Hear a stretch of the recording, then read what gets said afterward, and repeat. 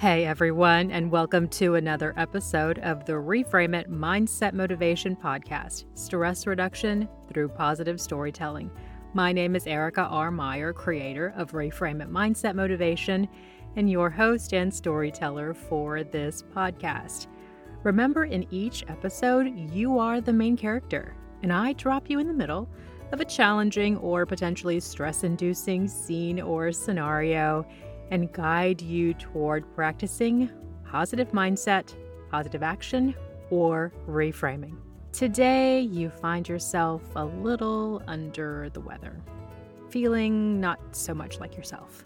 So, how do we navigate that? Well, let's find out. So without further ado, let's step in to the pharmacy.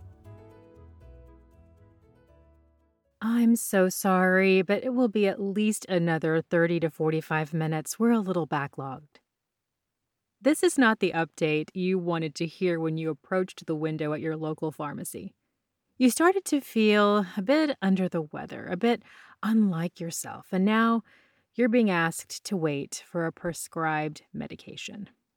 It took more strength than you would have preferred just to drive yourself to the doctor and then to the pharmacy, but when you started to react less than kind to everyday questions from your family and friends, you knew it was time to quit fighting it and to work to knock out whatever ailment seeped its way into your body.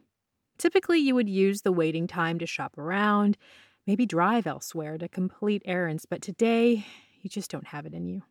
You see a small number of uncomfortable-looking chairs to the left of the pharmacy counter, and you shuffle your way to them, leaning your head against the wall behind you and shutting your eyes once you've taken a seat.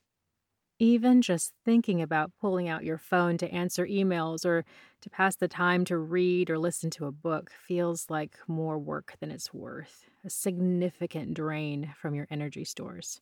You fight the temptation to feel angry and instead give yourself credit for finally taking the action needed to hopefully feel better.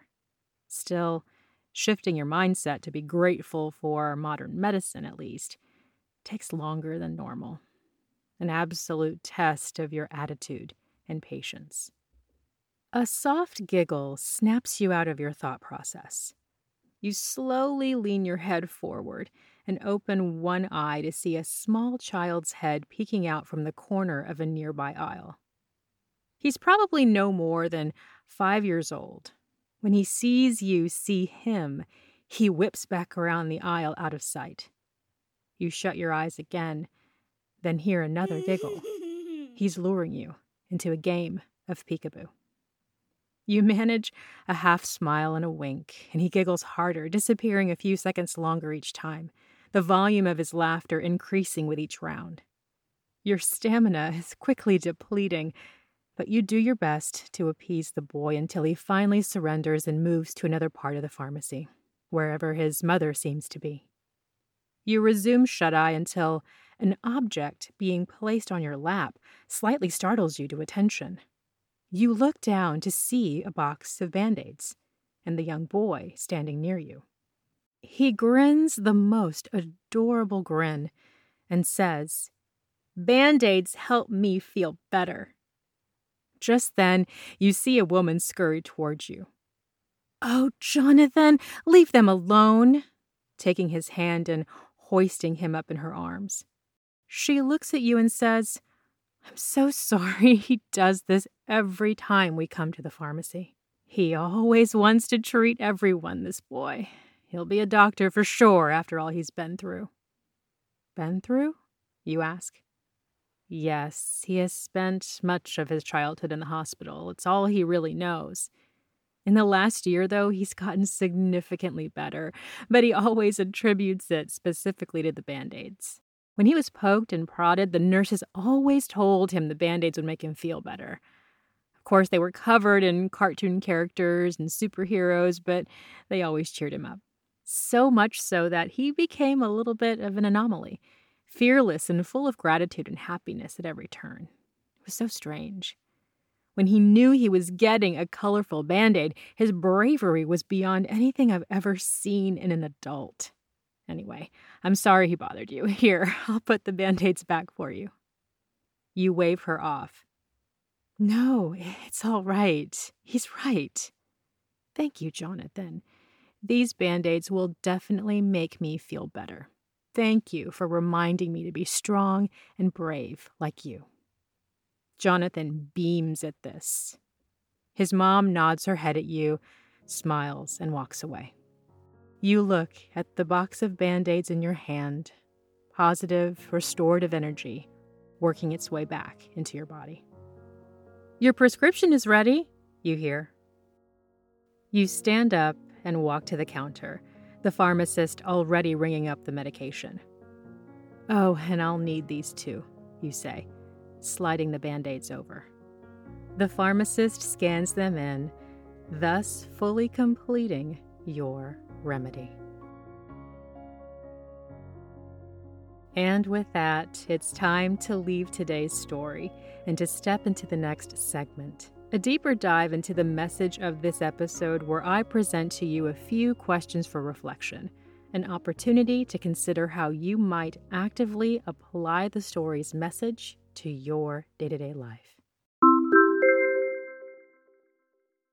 Friends, if you've been toying around with the idea of starting your own podcast or already have a podcast under your belt, let me tell you about a resource that I've been using that I've really enjoyed. It's called Squadcast. Squadcast is an especially useful tool if you record a lot of guest interviews remotely. Squadcast is about making it easier for you and your guests to spend time having meaningful conversations without compromising quality. And quality is an especially good word to describe Squadcast, in addition to reliability and consistency. Let me tell you a couple of cool reasons why I really like it.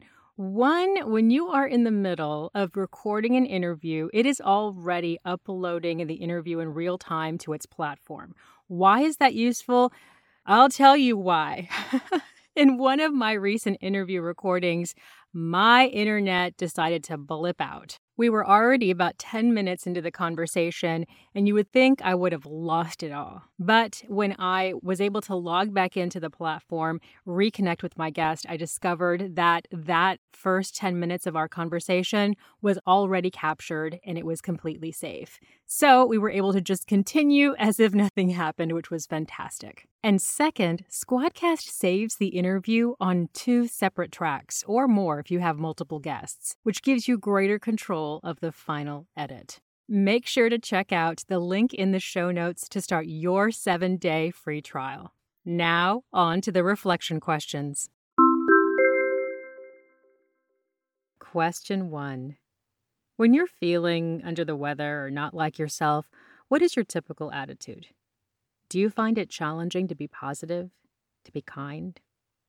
Question 2.